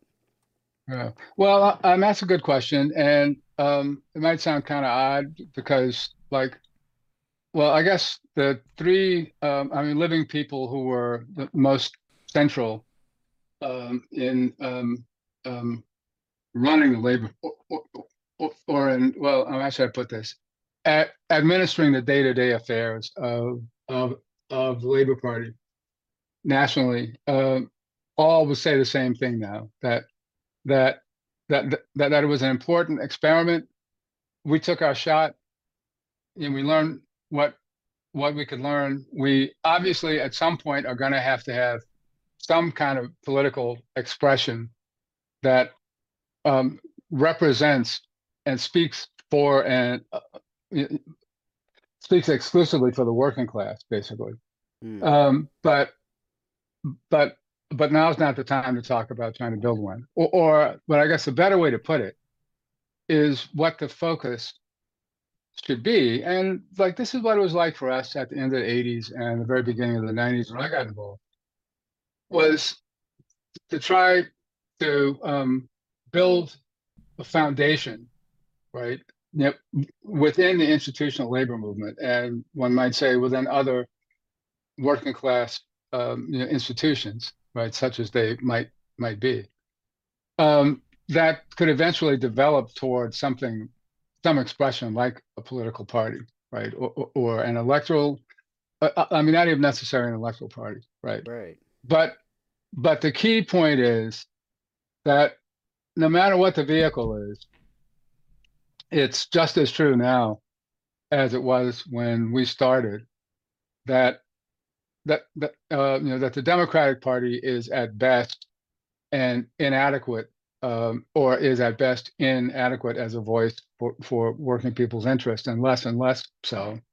And I think that's one of the lessons to take from what we've seen happen since 2016, in American politics, right? That what happens when no political force addresses working people's interests and concerns directly is that the door is left open for all kinds of dangerous forces to fill that void. And that's what's been happening. Our founding brother, Tony Mazzocchi from the old oil, chemical, and atomic workers, said this very powerfully on many occasions, that if we, as putative voices of the working class political interest, can't produce credible interpretations of why people are suffering and their lives are and their living standards are falling, and credible approaches to trying to correct it, we know the neoliberals can't and won't and don't care, and that will just leave the door open to these dangerous elements. So from that perspective, I think the most important thing for us now is to do stuff like you guys are doing, right? But to do it also in our personal networks, because ultimately that's where you have the most influence, right? With people, is people in your own, networks, and trying to agitate and do worker education, basically political education about what's actually going on, how the system works, how to think about their own interests, right? And work with people, right? And in the course of struggling with them around their own concerns. And a sort of unfortunate thing mainly, but it's got a couple of benefits, is that we need to start out, I think, by saying that we don't have anything like that, right? And all the, national organizations and the publications and stuff and the political groups who purport, to represent working people's voices don't. right? And that where we are, I've often said lately, is that we're like at the very beginning of an organizing campaign, right? So what we're trying to do, what we need to do, is like start trying to, in addition to whatever else we have to do to stop the bleeding. Don't get me wrong, but we have to. But the task is trying to identify like-minded brothers and sisters, right inside, the class broadly understood, to function as a committee, right, and to keep broadening the base because we don't have one, and I mean, well, I'll make a little plug for my friend Jane McAlevey, like in her I think it's a penultimate book, No Shortcuts. She makes a very important distinction between mobilizing and organizing. And what that distinction comes down to is that mobilizing is kind of getting people who are already connected with to do stuff, right? Like to go vote or support a campaign or whatever. Where organizing is principally about connecting with people whom you don't already know, you don't already agree with everything about, and trying to broaden that base. And what we need is organizing now, more than anything else. Absolutely. And just a reminder for folks on the radio, we're talking to Professor Adolph Reed Jr. He is the author of the book The South, Jim Crow and Its Afterlives, which is part autobiography, part memoir, part history of the South. You mentioned in here that you're really the last age cohort to have had a real memory of Jim Crow.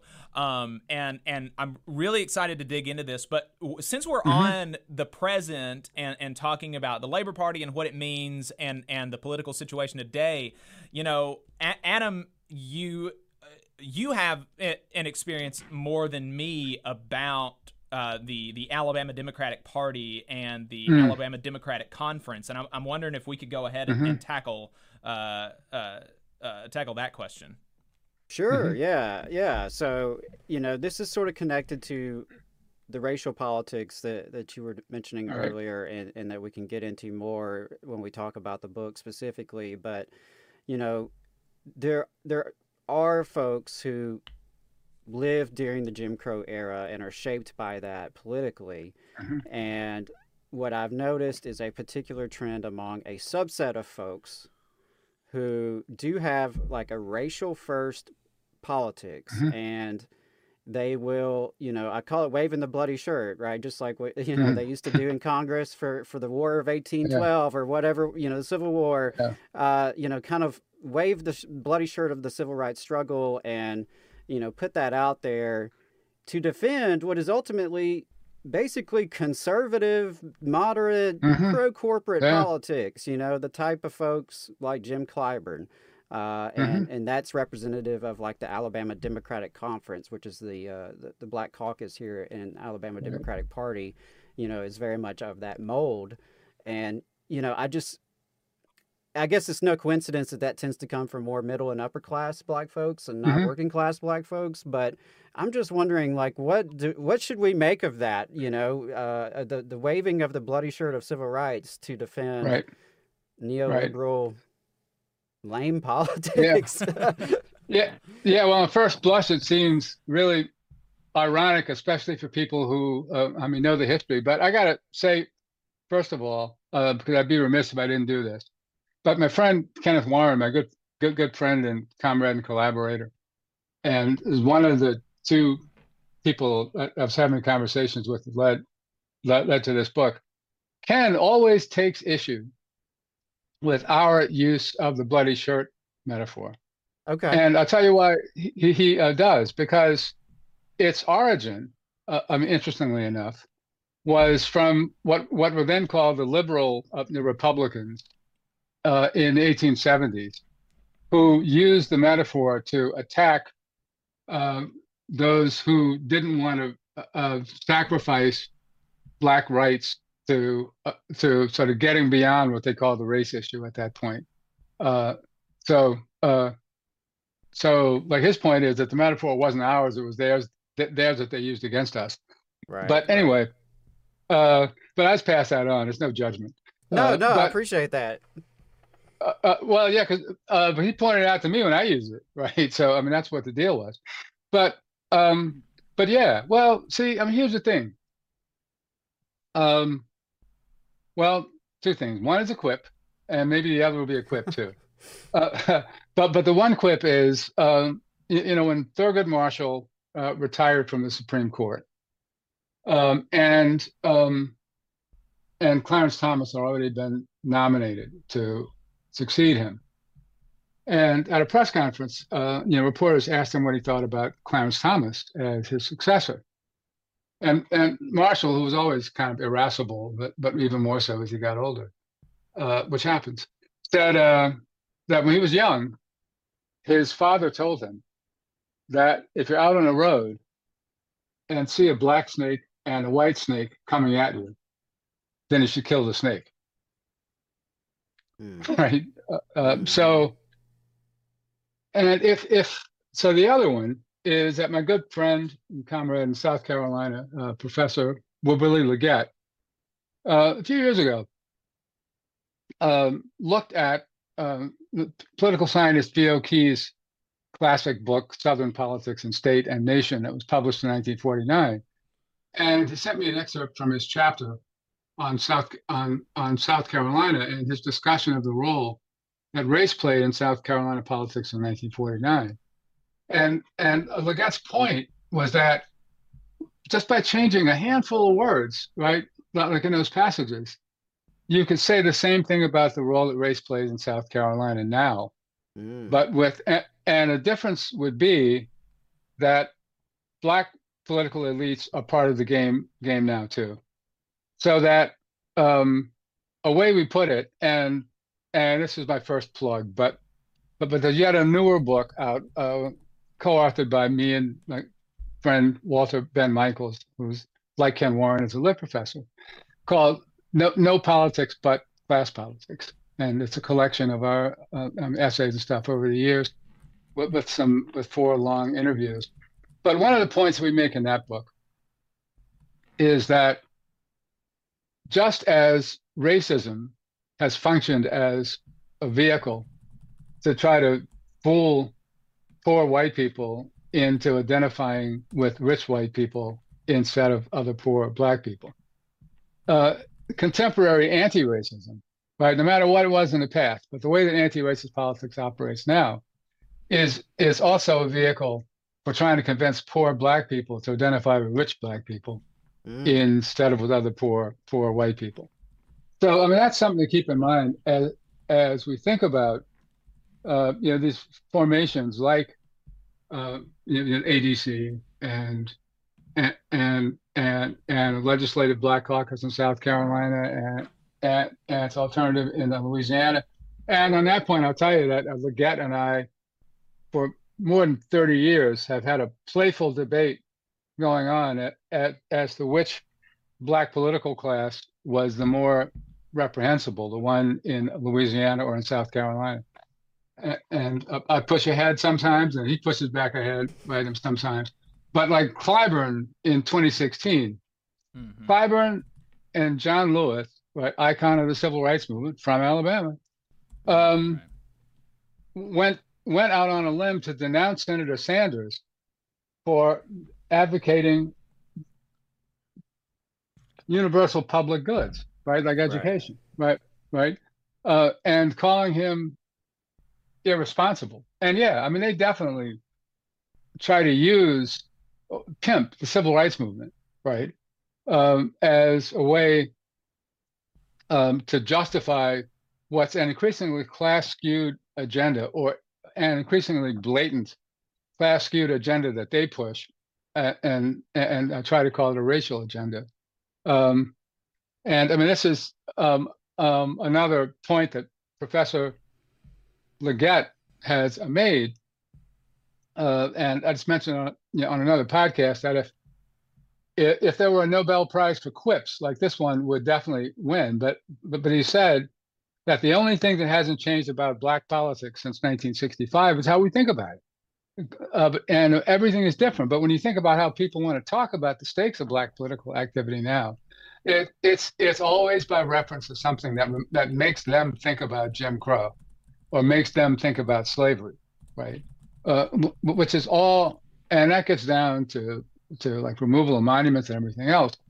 But it's all part of a more or less conscious effort to insist that nothing significant has changed for Black Americans politically or socially for that matter, since 1965, when in fact the reality is that everything that's significant has changed for Black Americans since 1965. I mean, it's an anecdote, but I mentioned it in the book too. Like sometimes when I'm out at like a Fats or a Chili's or whatever, and see a group of Black and white, and often enough Black, white, and Hispanic, South Asian co-workers, friends, or whatever, together having a drink or a business lunch or whatever.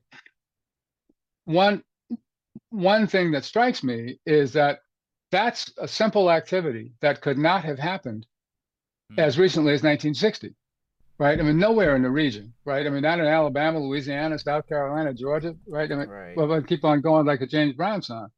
And I mean, that level of everyday interaction where people, and I'm not talking about love and brotherhood. I'm just talking about how people find themselves in social situations where they have to try to figure out how to get along together and make sense of one another and understand one another. And the whole point of Jim Crow was to make, and yeah, look, I would not deny that Pitchfork, Ben Tillman, or whichever the one was in Alabama, I forget, and Vardaman in Mississippi and all the rest of them. I won't deny that they were sincere in their commitments to even a sometimes pornographically violent white supremacy, right?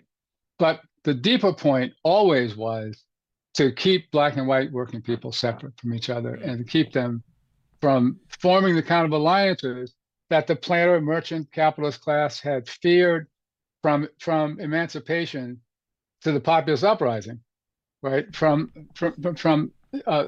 happening again. And there were signs that they had something really to fear, right? The readjuster movement in Virginia in 1879, what was an interracial political movement, ironically led by a former Confederate colonel, I think, that took state power and changed tax laws and property laws to kind of tilt the playing field back a little bit for working people. And you had populism in Alabama was like that, and in other states. So I mean, and God, North Carolina, a populist Republican fusion government won statewide in 1894, and then won again statewide in 1896 by an even bigger margin. And that's what prompted the ruling class to launch a putsch, right? A violent putsch. And that happened all around the South. So, right, and absolutely. for life of me, right here in Alabama, same thing. We won, the people won in 1896 and it was stolen. And then we had the 1901 Constitution imposed by a fraudulent governor. And if I remember correctly, there was one of those town coups in Alabama as well. You know, I think Wilmington, North or South Carolina, is really one of the North Carolina is one of the more popular Michael Jordan's ones. hometown. Oh, wow. Okay, yeah. I think that's one of the more popularly known ones, especially kind of on the left online. But if I remember correctly, I think I've read about one here in Alabama. I believe in Eufaula. In Eufaula, maybe. Oh, okay. Where there was a black government elected, and there was a white coup. Right. Okay. Right. Yeah.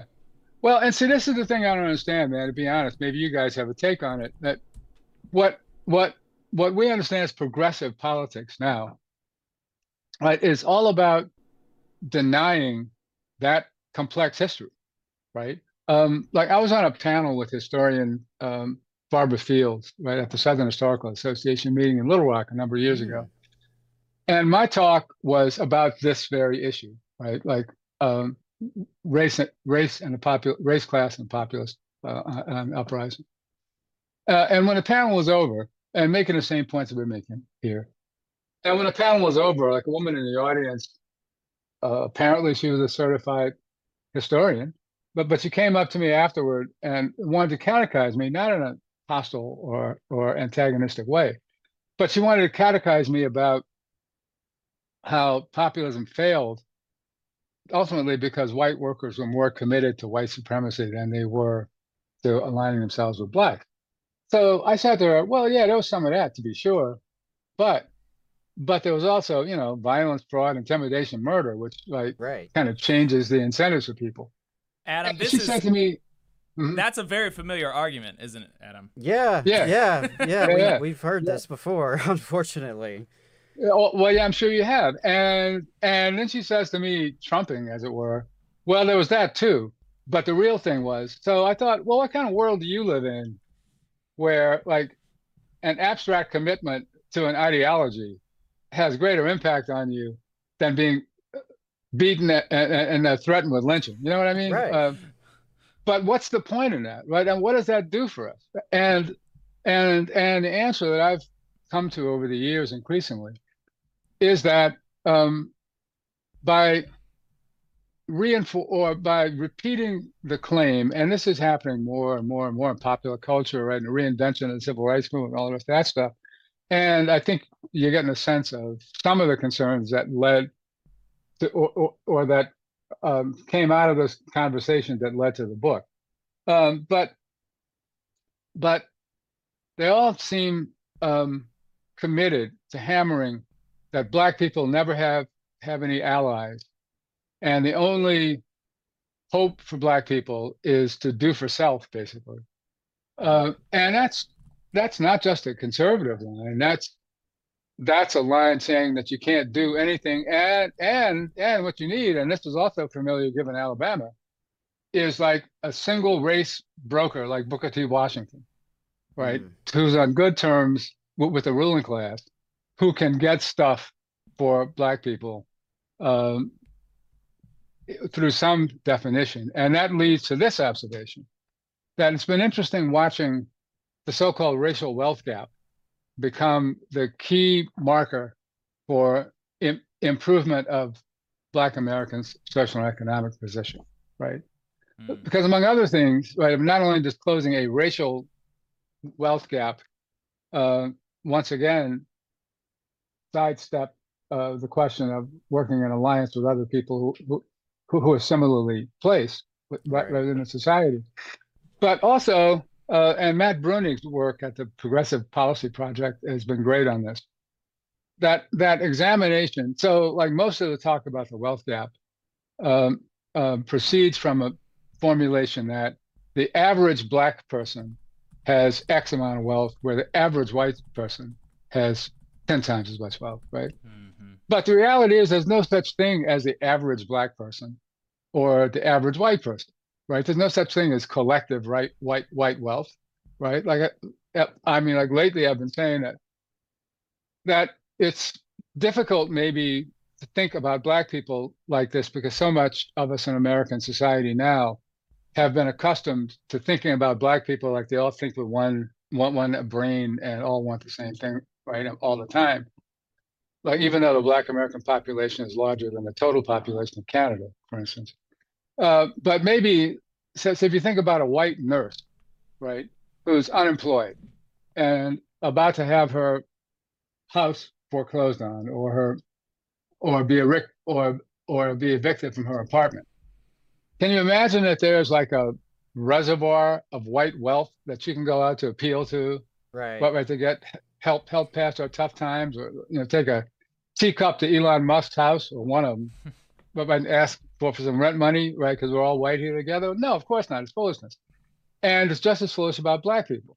And then it turns out that close to 75% of so-called white wealth is controlled by the richest 10% of white people, and about 75% of so-called Black wealth is controlled by the richest 10% of Black people. And the bottom 50% of Blacks and whites have exactly the same amount of wealth, which is zero. So if you close the wealth gap, right, between the bottom half of Blacks and whites, 97% of the gap remains, right? So what closing the wealth gap is a program for narrowing the gap that separates the richest Black people from the richest white people. And I've talked to Black union members about this, and they see the point immediately, right? That the wealth gap has buckus to do with them, right? And pardon this, just another digression on the same point. I'm sent you a quote from Senator Sanders before.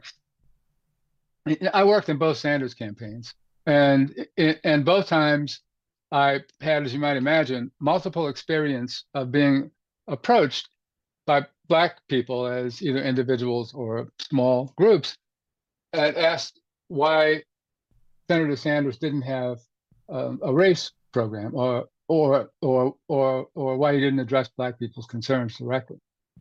And whenever it happened, I did the same thing. I went down the platform item by item, and after each one I asked, well, isn't this, like, if we won this, wouldn't Black people benefit, Blacks and Hispanics benefit disproportionately from it? Right. And now the real moral of this story is that I had this encounter with two kinds of people, with working people, and every time I had it with a working person. And I'm not exaggerating here, I'm really not. Once I did what I did, the response I got was, oh yeah, I see what you mean. It makes sense to me, right? When I had that conversation with Black people from the PM or from the professional and the managerial strata, right, the middle, upper middle class people. First of all, they were more likely to ask the question with hostility. But secondly, they were much less likely to be persuaded by what I said because they weren't interested in an agenda of class-based redistribution. Why? Because they don't belong to the class that would benefit from it, right? Right. And that's the key point, right? So I don't know. Well, and another illustration of that point is that Sam Cedar makes regularly on his program is that he was on a panel with Don Peebles, which is one of the 10 wealthiest Black folks in America. I think he's a billionaire. Wow. And they were on a panel arguing about the estate tax. And, as you might expect, Don Peebles was opposed to the estate tax. He was calling for its elimination. Right. And he was calling for its elimination on the basis of the racial wealth gap. Exactly what you said. Oh, yeah. He said that this is important in continuing familial wealth among the Black community. And, which community? Right. Like, I mean, specifically, it's specifically the community of the Peebles family, right? I mean, we can say that, but it's certainly not something. It's not something that Black or white working class folks, or even, even when we're talking about professional managerial folks, because the estate tax doesn't affect anybody that has an estate less than $40 million. So this is really the upper tier of anybody, Black or white or Hispanic or whatever. And the idea that Black folks should care about rich Black folks getting their billions of dollars passed down to, it's absurd. In the same way that I don't think that the Koch brothers' children should get any of their money. In fact, I think all of it should be taken away. But that's another conversation, I guess. Now, something that you're really touching on here, and I wanted to make sure I mention this today, is that the first thing I think I ever read by you was an article you put out in 1996. Now, I didn't read it in 96, in all fairness. I was a little before my time, but that's the year I was born. Wow. Way to make me feel old, Thanks for that. Yeah, appreciate it. I was good and born by then, but I came across your piece. I don't remember exactly when, but it was, early, my teenage years when I was waking up politically, and had already seen the disappointments of the Obama presidency. And you pegged Obama back in 1996. I mean, you had him pegged. I think you exposed the kind of vacuous, empty, neoliberal identity politics that animates so much of the Democratic Party then and now. And I think what you were speaking to just now is that despite the fact that the working class is the majority, the working class is the most diverse class, Right. Right. So by definition, building working class power is building interracial people power, but there is a concerted effort to make class invisible. Mm-hmm. Yeah, no, absolutely, man. And that's been true since at least the end of World War II. And social sciences, like in the U.S., played a very central role, like in doing that. Like this is something else I'm writing about now. Like partly, I'm doing a multi-part column in a Nation about how this came to pass. But I'm also like the book I'm trying to finish now that I got to get into verso by the end of the summer is actually a study of this that we're calling when compromises come home to roost, and it's a study of the decline and transformation of the left since 1944, basically. But no, that's the key point. Like the key point is making class invisible, right? And look, I tell you about the Obama thing, man. Like I've gotten a lot of props over the years for having been pressing it, but I've often said that I have two mottos in life. One is that it's often better to be lucky than it is to be good. And the other is it's often, if not usually, more important to be in the right place at the right time and pay attention with a kind of critical imagination than it is to be smart, right? And I just happened to be just wholly out of circumstances. It was unplanned. In effect, in the birthing room, right at the outset of Obama's political career, I lived in that state Senate district, and I worked closely with his predecessor in the office, and I was in the middle of the fight right over his effort to replace him. So I got to see the whole thing, right. So it's not like I was Nostradamus, right? I just got to watch to watch the bullshit play out in front of you. Excuse me. Right. But yeah, I mean, it's clear that was happening, right? And I mean, we could see it, for instance, in other instantiations, like the emergence of Cory Booker and a whole cohort of Black elected officials who were groomed in the foundation world, and often enough in the Broad Foundation and Walmart and others. You know, it's interesting you bring up Broad. Charter school militants. Yeah, because I cut my teeth as an organizer fighting against a Broad Academy superintendent here in Huntsville. Oh, so, here! Excellent, congratulations. So, you know, that's So I definitely know about Cory Booker. That's for sure. Okay, I bet you do. Yeah, I bet you do. But see, the thing is, right, and this says something about how relentless their concern to consolidate class power is, and to de-democratize the entire society, right?